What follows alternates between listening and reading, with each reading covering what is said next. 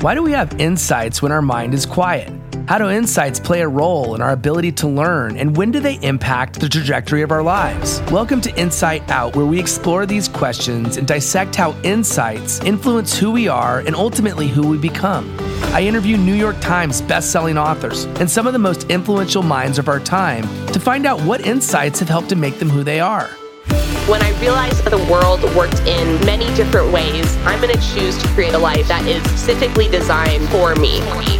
I see infinite capacity to think and create. That's the magic that we all have. You can tap into that at any point in your life. You just have to decide to do it. And as a leader, you have to be a transition figure. As Dr. Covey said, be a light, not a judge. Be a model, not a critic. If you're like me, constantly working to design a life that will allow you to reach your fullest potential so that you can leave your mark on this planet, then you're in the right place. I'm glad to have you on this journey and hope you enjoy this episode of Inside Out. Mike Bayer, or Coach Mike as he is commonly called, is not your typical personal development coach. Far from it. With over 40 appearances on Dr. Phil, his New York Times best-selling book, Best Self, and his just-released book, One Decision, Coach Mike, he brings this realness, this emotion, this, buzzword, authenticity to the work that he does. And he's made it his life's work to help people find their true self, or more precisely, their best self. Today, he shares how he found his best self by helping others find theirs. He vulnerably shares what it was like to grow up and not be able to be himself, which led to a drug addiction as a young man.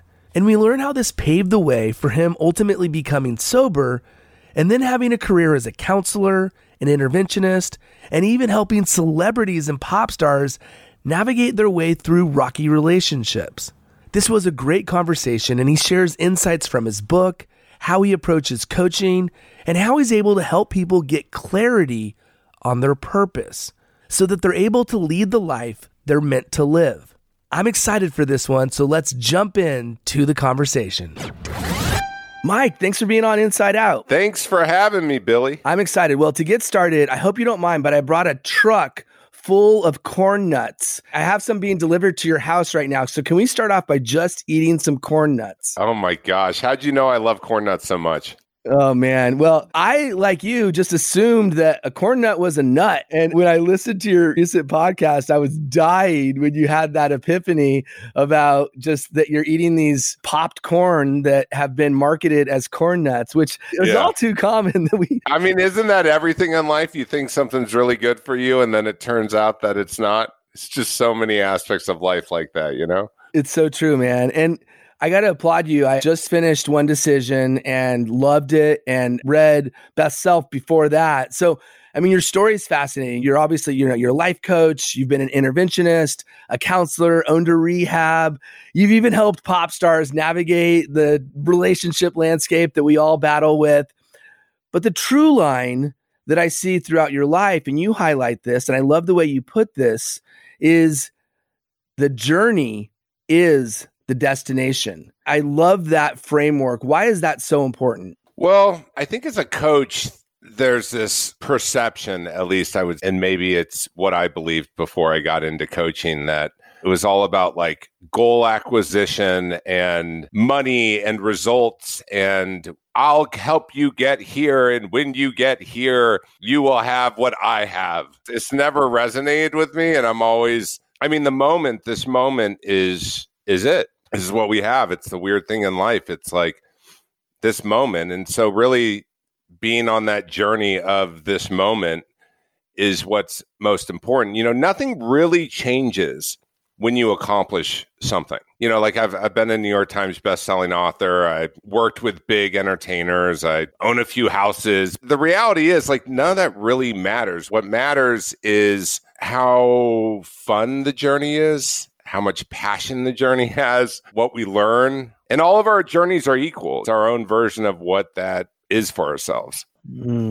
We are so outcome driven. And you talk about the optics. And I relate it to like a pair of sunglasses, right? You have a rose-colored glasses, you're going to see rose, right? You have different color, you're going to see different things. One of the things that you really highlight is we should look at the opportunities and instead of looking at the obstacles. Why is that so important? And how do we do that? Because we're so negatively slanted. We're so almost myopically focused on the obstacle instead of the obstacle sometimes presents the opportunity. Yeah, sometimes it's just taking a look at, will this matter a year from now? Like I'm sitting here talking to you, and in my background, it looks like a piñata exploded. I just hung up a new piece of art, and I went, oh my God, there's so much color in the background. I just got this one. It came in from Brazil. I love it. It's a woman giving birth, and I have art all over my house. I love art. And like, I could sit here in the interview and go, or this art discussion, and feel like I have a giant piñata exploding behind me. Or I could be like, oh, sometimes you can add too much color to something. Or, oh, I get to change it up. Because what happens for some people is the narrative becomes, I'm a bad designer, or I can't put anything together. I mean, there's a million different ways to look at anything. But the reality is, it's how do you make decisions in your life that really matter? So much in life doesn't really matter. And it's not in a jaded way. It's actually a blessing when we realize that the things that we perceive as problems or issues today, a lot of them really aren't. And it depends where you grow up and what circumstance you're in and what controlled environments you have around you. But from my experience working with people, the biggest problem is how we're looking at life. And you're right, we get hardwired to believe whatever it is from our childhood that then just shapes into our adult years. And I love giving people a new opportunity to look at life differently, to view themselves differently. You're right, everything can be about looking at life just a little bit differently.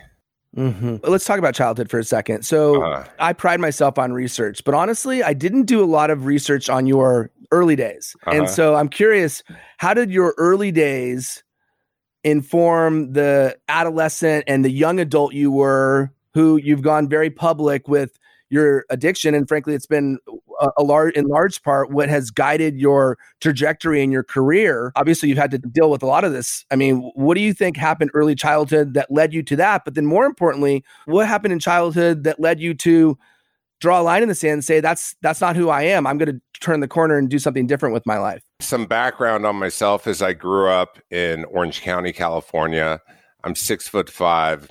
I'm the shortest male in my family, which you can guess we all played basketball. I happened to be very good at basketball. Southern California, and was captain of a team ranked top 25 in the nation. And to be honest, like in hindsight, it's like if I grew up in a different environment, I probably wouldn't have even played basketball. It was just like, that's what you do. Like based upon where we grow up, it's kind of like, this is what we do.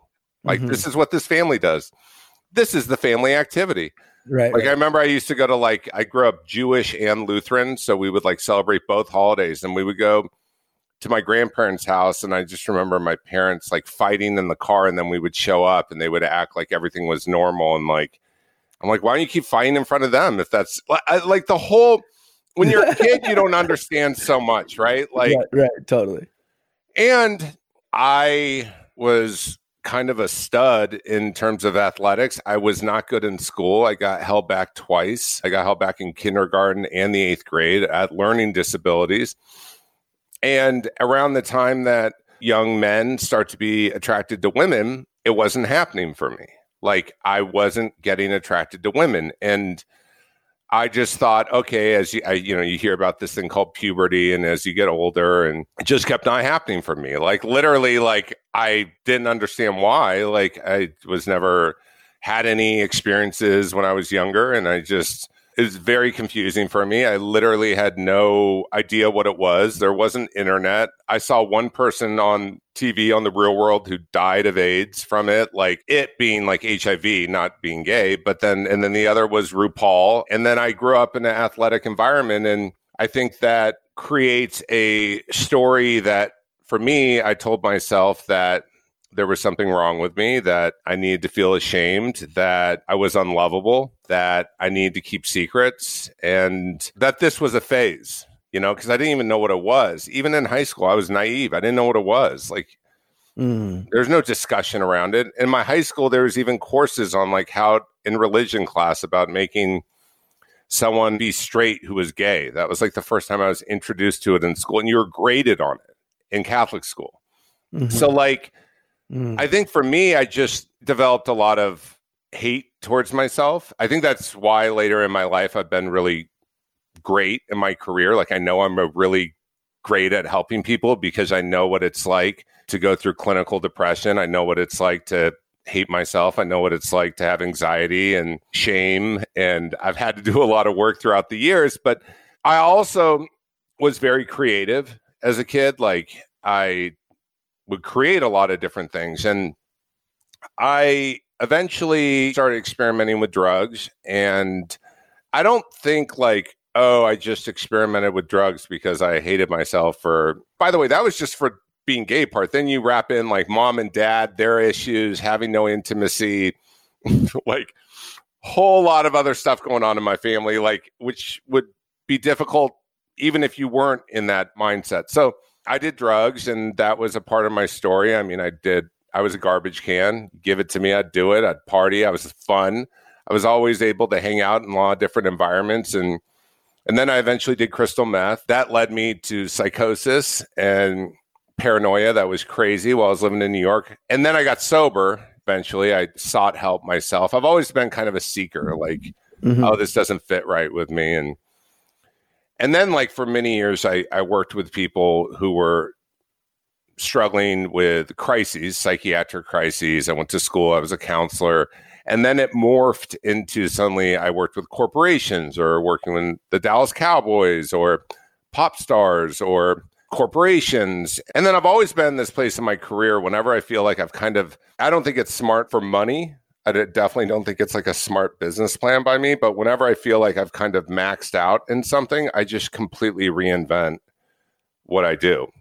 And my reinvention that I thought I was going to get into was helping refugees in Iraq. And so I started going there alone to Kurdistan to open up like their first ever mental health clinics. I thought that was my reinvention. I literally had huge clients, big career. And I was like, no, I want to do this. This is what I want to do. It just, felt. And then I got back to the US and I realized no one cares about Yazidi women, to be blunt. Like, people do if they watch a movie or a documentary and, oh my God, that's so tragic. But there's very few humans I've found that are like passionately wanting to help others unless it serves themselves. Mm-hmm. I don't meet a lot of people who are, and who aren't codependent, right? Yeah, totally. So when you hear the stories of what goes on out there, for me at least, I was like, these are my people. I've always been attracted to people who have gone through crap. Then I got back to the US. I couldn't get it on board. I was funding it myself. And then I had this moment where I was like, well, what if I become the brand? I never had motivation to become a public brand ever in my career at all. It wasn't even on my radar. Like, I'd be with J-Lo and she'd take a selfie of the two of us, and I didn't even have Instagram. I mean, in hindsight, I'm like, I wish I had it, right? Like, because I was running around in all these scenes and I'm friends with a lot of these people. And I realized when I got here that I couldn't get people on board with this idea. And so then I realized I needed to become a public brand. And so then all of a sudden I met Dr. Phil 2 weeks later. He was speaking at a charity event that I threw that happened before concerts because I was trying to make like self-help mainstream and working with some pop stars. And we met, and then he asked me to come on TV 3 days later. And then now I've been on like 40 episodes. I'm on episode today, Thursday. He's been a mentor of mine. He's been tremendous. But I'm giving you the like very short, but kind of like meaty part of, I guess, my story. Well, the question I have is, do you still have the turtleneck that you wore on the show when you had the neck surgery? Yeah, I still do have that ugly ass turtleneck. Yeah, you gotta bring that out, bro. Yeah, Dr. Phil is so funny because what I love about him is he's so resilient. He's one of the most resilient badasses I've met who are humans. Like, he's incredible. And so I kind of, after, we found out I needed to get disc replacement, and 3 days later I had to go into surgery. And like after surgery, I don't know what happened. I couldn't stop hiccuping. It was the worst hiccups ever. Like, those hiccups, I'm talking, it was for like 2 days of hiccups. And I had neck surgery, a disc replacement. Robin McGraw. Talk about timing. They're getting on the phone with me. Like, I'm like, I don't know what to do. And they're like calling the surgeon. They're amazing. And then I came over and he made me a hamburger like 2 days later, which I thought was just so sweet. And then he's like, I got an episode for you. And I just throw on a turtleneck. I'm like, I'm going to sit on my ass at home or sit on a studio, I love that story, man. And the fact that the attraction, that you call it law of attraction or whatever it may be, that led you to that relationship. And it's clear to me that he's been a mentor and somebody that has supported you in your career in numerous ways. I love that you comment on his resiliency, because I think human beings are naturally resilient, but some people have like an epic proportion of it. What do you think it is about him?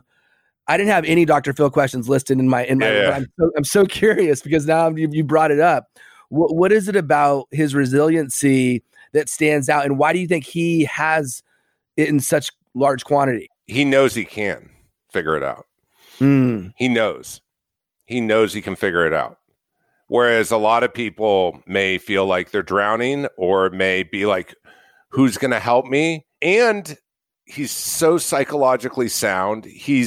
Has worked with people for 40 years through every walk of life. I mean, that is the thing when you help people as a profession, is you get so much experience, also gain to know yourself. Sure. He's a brilliant psychologist. He has that mentality of like, I'm going to figure it out. He's got the victor mentality, not the victim mentality, which is what you highlight in your book. So let's talk about your experience as an interventionist. And one thing that stands out to me is obviously you had your own personal background, but you worked for a company, and you tell this story about how you frankly broke the rules. Because I think the one of the main rules, you're supposed to stick with the family no matter what. Mm-hmm. And this particular person walked away. What insights did you gain either from that experience, and maybe you could tell that story, or just in that role itself? Like, what insights did you have about yourself, about your own self-awareness? I'm curious how that helped you grow. Basically, an intervention is when you're helping someone. Typically, it's the last house on the block, depending on who hires me. So the family or business or corporation or studio will hire me. And I try my best to accomplish the agenda of whoever hires me, because they're like, here's my goal. And I'm like, all right. The company I worked for, and you'll find this with interventionists, is it is about enabling, and it is about like letting go. But at the end of the day, everyone's life is easier if this person gets help. Mm-hmm. It's just easier. And I'm very much like, suck it up, dude. Like, I'm very like blunt and like, what are we doing? So direct. So one of the rules was you were not allowed to leave the family, because what happens is when you do an intervention, some people run out of the room, or they like run down the street, or they tell you to F off, or they lock themselves in the bathroom and pretend like they're going to hurt themselves, or they do hurt themselves. So, it's highly dramatic. And this one guy, I could just tell he was having a strong reaction to his family. And sometimes people have reactions to their family where they're not going to do it just because their family wants them to. He's not going to say yes because he doesn't want to give his family the satisfaction of him saying yes and it wasn't his own idea. Yeah, I kind of broke the cardinal rule and sat down with a guy in his bedroom, and then he ended up going to treatment, and he's still sober today. I remember his name was Bill W., which Bill W. is the guy who created Alcoholics Anonymous, which was just funny that was his name. And even in hindsight, he used to reach out to me every year and tell me he had a year. But the company and the training I had, like, and being trained as a counselor, is you were supposed to have like no contact with any previous clients. And, you figure out over time what really works for you and what doesn't. But for me, I think the problem is, this is where I find the challenge for people is, at least who are helping others or making decisions. There's a difference between doing what you believe is right and doing what you believe is right and being coachable. And so like, I'm extremely coachable. So like, I'm okay doing something that I feel is right, being wrong, and then coming to the table and be like, look, man, I messed up. Like I should have done it differently. The danger is when it becomes all about, I know what's best. But that was a situation where if I would have stayed with the family, I don't think the guy would have got help. You had to make that decision. And ultimately, you say in your book, it was the right decision and you stand behind it because, to your point, if you didn't do that, the outcome would not have been what it was. So it makes sense. And I think the other point that you made is that you're not breaking rules for rule breaking's sake just to do it. You're doing it because you know that you felt in your gut that was the right thing to do at the time. I want to talk about this buzzword, right? Authentic self. We hear about it all the time. I mean, you talked about it, frankly, before it was even what it is today, because it's like it's all anybody talks about. Yeah, it drives me crazy. Yeah, this has been my jam. Dude, I'm like, dude.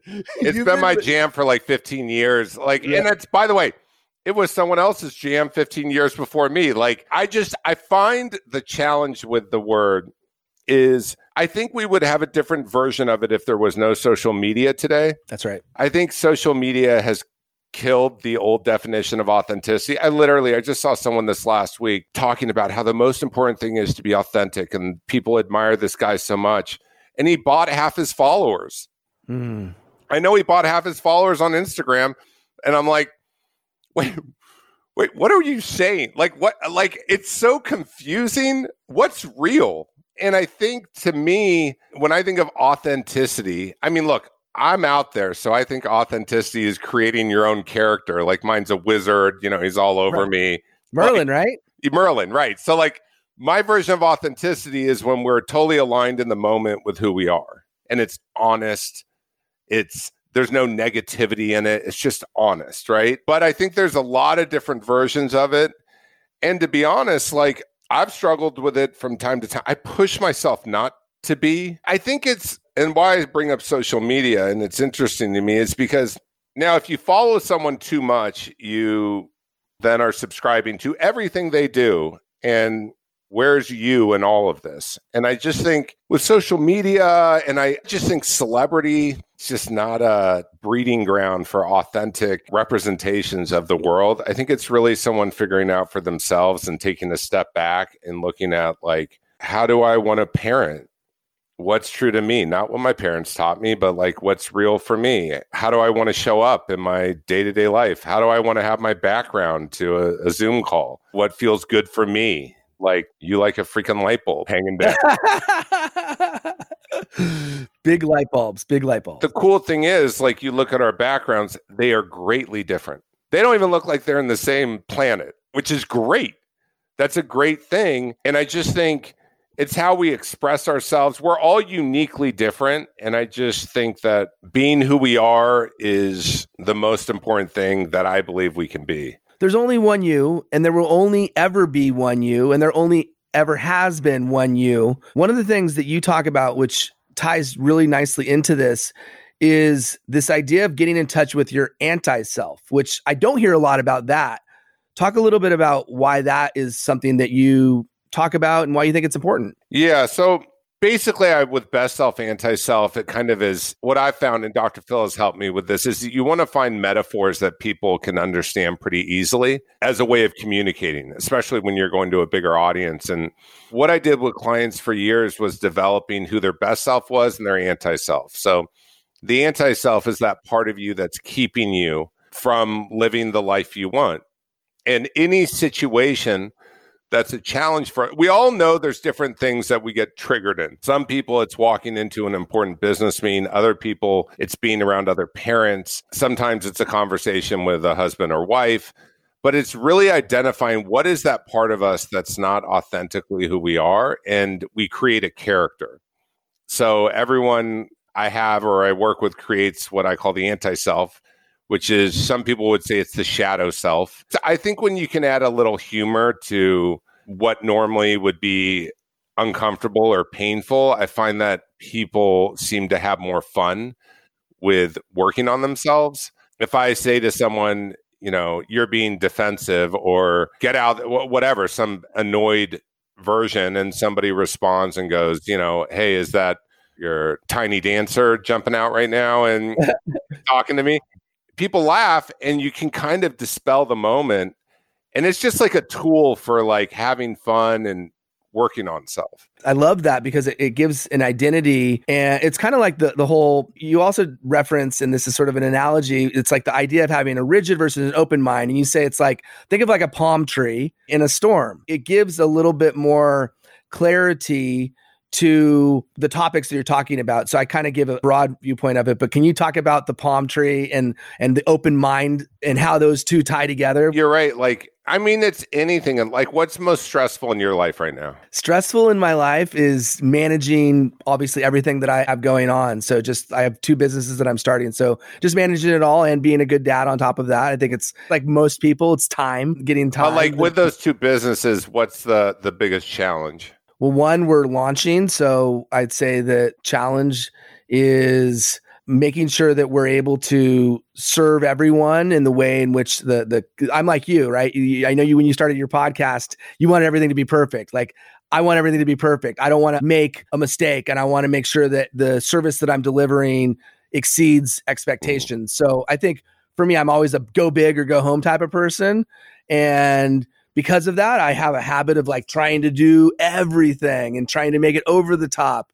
And so that's, I think, an ongoing challenge in my own life is I have to remember, like, sometimes keeping things simple is the right answer. And so I think if you layer on too much and try to do too much and try to make things too perfect, it could have unintended consequences. So for me, I'd say just making sure I keep things simple. Got it. Keep it simple. Yeah. No, I'm with you. Sometimes I can get really worked up about making something perfect or making it too precious when really it may not matter. But I think to that point, like, that's where it's either having like rigid or a right fighting at. It has to be this way. Like, the podcast has to be this way. Mm-hmm. I had some of that with my own, and then all of a sudden COVID hit.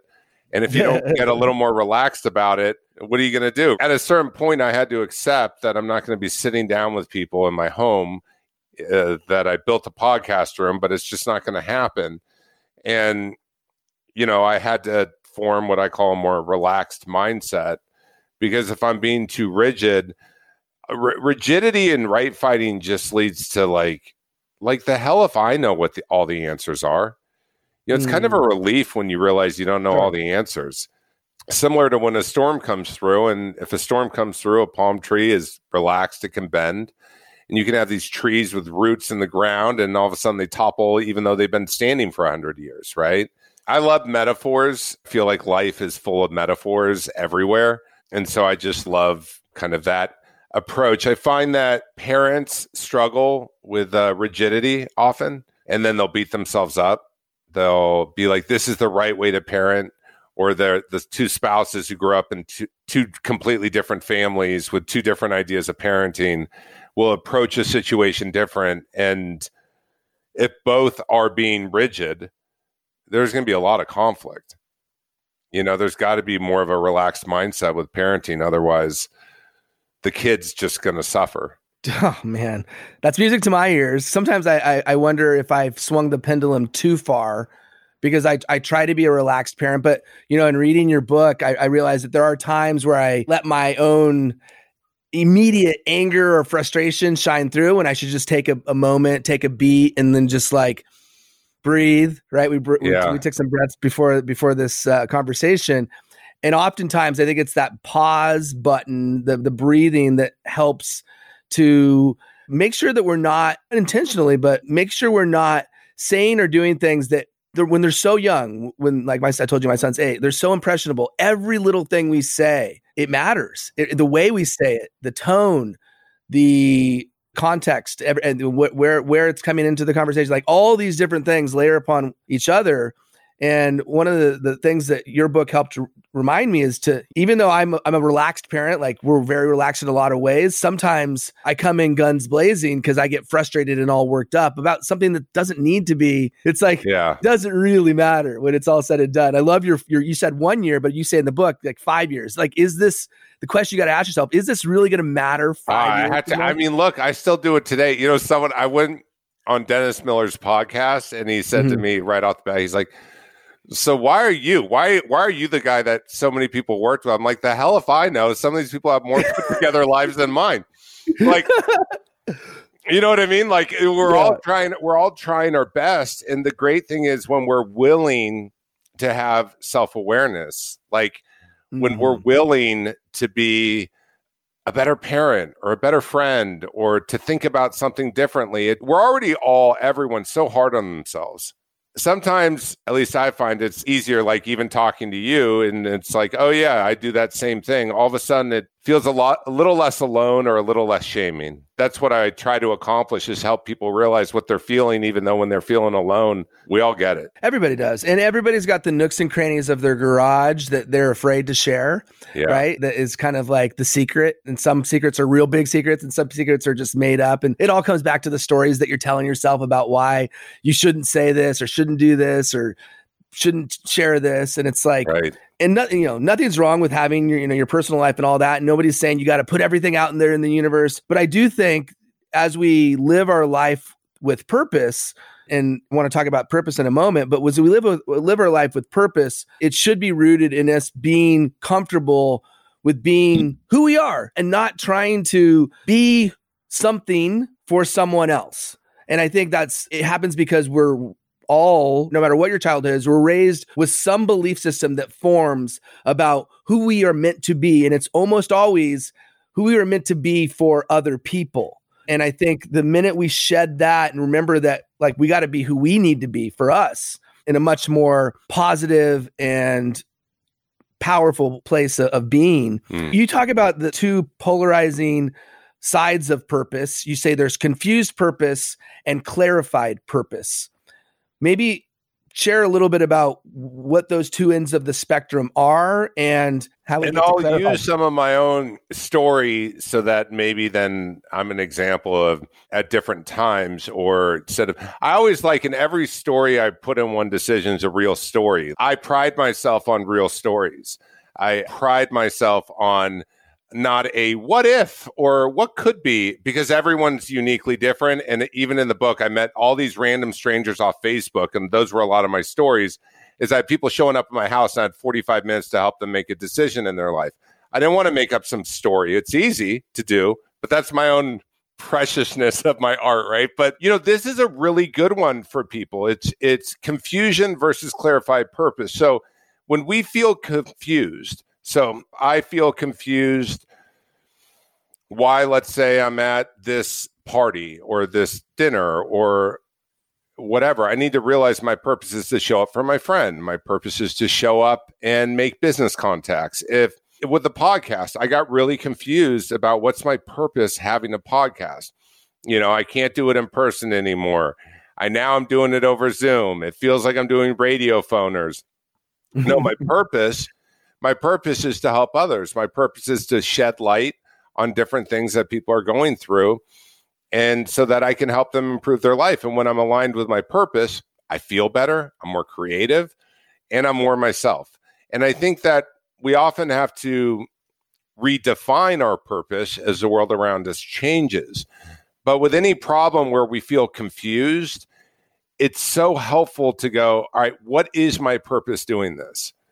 Because when we're able to do that, we can make decisions that line up with it. When I get confused, why, God, my career, I've been doing all this television. It feels so narcissistic. I'm like, me. And then I have to remind myself, well, my purpose is so I can do cool things around the world. Like I would love to go to a favela in Brazil and like do some really cool stuff and have the respect. We're in a culture and society right now where the bigger your profile is, the more opportunity you could get doing what you want to do. So I think it's just anytime I now feel confused, I have to literally quickly hack it and go, all right, well, what's my purpose? And when we clarify it, everything clears up. It's no longer confusing. What's the evolution of your purpose? If you were to look back, how has it evolved, say, from each of the different journeys that you've been on? How have you found that it's crystallized or morphed in throughout that process? Yeah, well, it used to be my purpose was saving lives, which was in the moment, like somebody being suicidal and in a really dark period. I did that for many years. Addiction is a dark, there's levels, right? Like there's levels to where someone is in their life and how they're feeling. And we go up and down the scale. We all do this. We lose someone, we go back down the scale. We would get something good, we go back up the scale. So my purpose kind of has always been along the tagline of freedom to be your best self. So I like freeing people to be or create an opportunity where they can be a better version of themselves. I think that it's just now I get to do it in a mainstream way. Like I have an empowerment group every Tuesday and I do it for free. A lot of the stuff I do that I love in my life, I don't get paid for. I think there's this confusion that your purpose means you're getting paid. And for me, that's not where it's at. And I want to write a kid's book, like The Wizard Who Couldn't Cast a Spell. And like my purpose would be to like make kids feel cool even when they feel different. Like I find that like our purpose evolves because we evolve, we learn more. And some people can stick to a certain type of purpose, but there's so many different purposes in life. Like everything kind of has a purpose, or maybe I'll play Magic the Gathering for an hour and check out and play video games. The purpose is because I don't want to think. You know what I mean? So it's just like, to me, it's the phase I'm in now. I was thinking I wanted to maybe write my next book about helping free people from resentments because I know how to do that. And I feel like in 9 months or so, people are going to be really resentful when they realize the world will change around you, but you're still yourself. You can't blame at a certain point. So all of a sudden my purpose will be helping people get through resentments and anger and internalized anger. That's the greatest thing about life is it's infinite. And we all have so much depth to each of us. We have so many avenues, directions, creativity. And I think it's just sometimes when it's not working, that's the majority of time, because that's when you're creating something in life, it's not going to work. There's so many things you have to work out. And I find with a lot of people I work with, they give up and start to create a narrative that they're not good enough or it didn't work out, or they compare themselves to other people or other projects. As long as you're doing you and it lines up with who you are, you're good. Well, it's kind of like you talk about this emotional-based reasoning versus evidence-based reasoning, which as a human being, we're emotional creatures, just naturally. We are emotional beings. And so I think our tendency is to try and like sort of back up with the story that we're telling ourselves, this emotional story that we're telling ourselves. And often that leads us to kind of having these negative fleeting thoughts. And this is the way you describe it. Why should we be looking at maybe more a rational way of thinking, more evidence-based reasoning? Feelings aren't facts. And I feel like it's dangerous. If feelings were facts, I would still be getting high, right? Like, and not looking around the world. Like, and for anyone, if it doesn't feel good, so what? What, you think everything in life is going to feel good? It's not how life works. That's not how business works. That's not how relationships work. That's not how like anything works. The key is to be able to know authentically for yourself what self-regulates you, what gets you in the place or peace of mind so that you're making decisions that are true to you. So you're able, if you're feeling extremely emotionally dysregulated, or that just doesn't feel right. All right, take a step back and let's explore why doesn't it feel right? Because sometimes things don't feel right because they remind us of our dad. They're not about that person we're in the meeting with. Like, we can get so clouded by our past trying to inform us that we're going to be protecting ourselves, when the facts are we have nothing to be afraid of. And I just think it's such a helpful tool, because I'm an emotional dude. My emotions just are all over. I'm like, it's just how I am. I don't know. It's just like how I'm made up, and everyone's different. And, like, that's why meditation exists. That's why gratitude lists exist. That's why getting out of self exists. If we always went by feelings, that's when I think people self-sabotage. They destroy opportunity. And I just think it's really healthy to get out of feelings. And it's also helpful to know yourself. You are an emotional person. Like I've only just met you. I could feel your emotion. I could feel that without having hours and hours of conversations with you. You know, yes, I've read your books, but I feel a connection to you because of that emotion and because you've managed to understand yourself and know yourself in such a way that you can speak so freely and openly and honestly without the inhibition and the wall that most people surround themselves with. I'm sure that's very liberating, but it's also probably at sometimes can be challenging as well, right? I mean, like anything. And with that, you do something that I do as well, is you have a team around you. You have a decision team around you, man. And as I was reading that part of your book, you know, I know Dr. Phil is somebody who's special to you. I'm curious, the decision team that you've built for yourself, you highlight a bunch of different types of people, which I think is smart, but curious, what is your approach to building out a team of people to help you with the decision-making process? Because it can often be very emotional. Yeah. And the reason why my style of writing is like a workbook is, from my experience, if I write from a place of just inspiring people, it's like a great movie that someone's inspired by, but they're not, and they're leaving with a part of them that's like, oh, I love that movie. Working with as a coach, it's just like, I need someone, at least one aspect of their life where they're like, I'm going to implement this. I can do that. So I've realized that my own way of writing is very much like, where someone would do exercises, because that's what I would do working with someone. Now, one of those that I find is it's always helpful to assess and look around the people around us. And, you know, it always changes, but just somehow do an assessment of like, who do I go to with business? And who do I go to with parenting advice? And who do I go to when I need emotional support? And who do I go to when I'm just feeling, God, I just feel freaking off. Like I just feel off. Just by kind of helping someone explore who are those people and suggesting different roles, I find that for a lot of people, it helps them realize that maybe I don't need to go to mom when I'm feeling this type of way. You know, we realize that later in life when we realize don't bring this to our parents. I'm trying to help people realize at an earlier phase that they don't have to. And so, yeah, I mean, like Dr. Phil, like I'm thinking of launching a certification program for coaches this year. And like, I would go to Dr. Phil and be like, hey, what do you think of that? Like, this is what I'm thinking. Or we have a mutual friend, Lisa. I go to Lisa a lot where like, she's a great asset. And just really just formulating who it is in your life. Do you have a mentor? A mentor doesn't need to be like what they describe in these like artificial, like I have a ton of mentors in my life. A mentor to me is anyone that's teaching me something or that I can learn from. It's not like so established. I do have a guy that I speak to every Sunday. And when you help other people, they're also helping you by you helping them.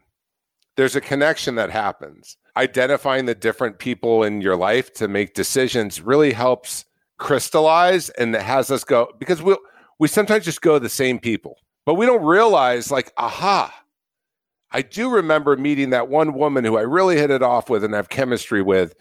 And she did give me advice before on a diet, and I want to learn more. That may make more sense instead of going to your freaking doctor. What we do as human beings is sometimes we go back to the same people for things that they really shouldn't be providing advice on. So like just as important to find the right people is to not go to the wrong people. When I interviewed David Meltzer, he says, I had to stop taking advice from my family. Like they were telling me that I had to do this and that. And as people, we tend to gravitate to people that make us most comfortable, but oftentimes they're going to give us bad advice. So I think that's something to kind of end with the decision team to think about. We can't just pick a narrow group of people, go back to them over and over again and think that they're the right person for providing advice in this specific area. And so I think the thing that you've highlighted is if it's a finance question, if it's a business question, if it's a fitness question, which I loved listening to your recent show because, you know, not only were you talking about corn nuts, your guest was talking about the importance of diet. And it's like, yeah, all bets are off. If you don't have the right diet to begin with, you can't exercise yourself to lose the weight. You got to have the diet first. And I found firsthand, I mean, I've gained, like, I put on my COVID-19, but before that, I'd lost 40 pounds to get to a reasonable weight, largely almost entirely because of diet. We are constantly faced. We make so many choices throughout the day. We make so many decisions throughout our lives. And sometimes one decision can change everything. Mm-hmm. And your book illustrates just how important and true that is. And so for the audience listening, and by the way, I could talk to you forever, man. But I want to be respectful of your time. So I feel like, there's a definitely a connection. I feel so much just through listening to you on this, during this conversation and learning from you. I'm grateful that you've been able to share your own journey and to share it so openly and organically. For those that want to find more of you, I know that your website is CoachMikeBayer.com, BAYER.com. Your podcast is Always Evolving with Coach Mike Bayer, and your books that just came out, One Decision, exactly what I just said is what you can get. Anyone that wants to make sure that the decisions that you're making in your life are the right decisions and to get you on track to become your best self, get that book. It just came out last week.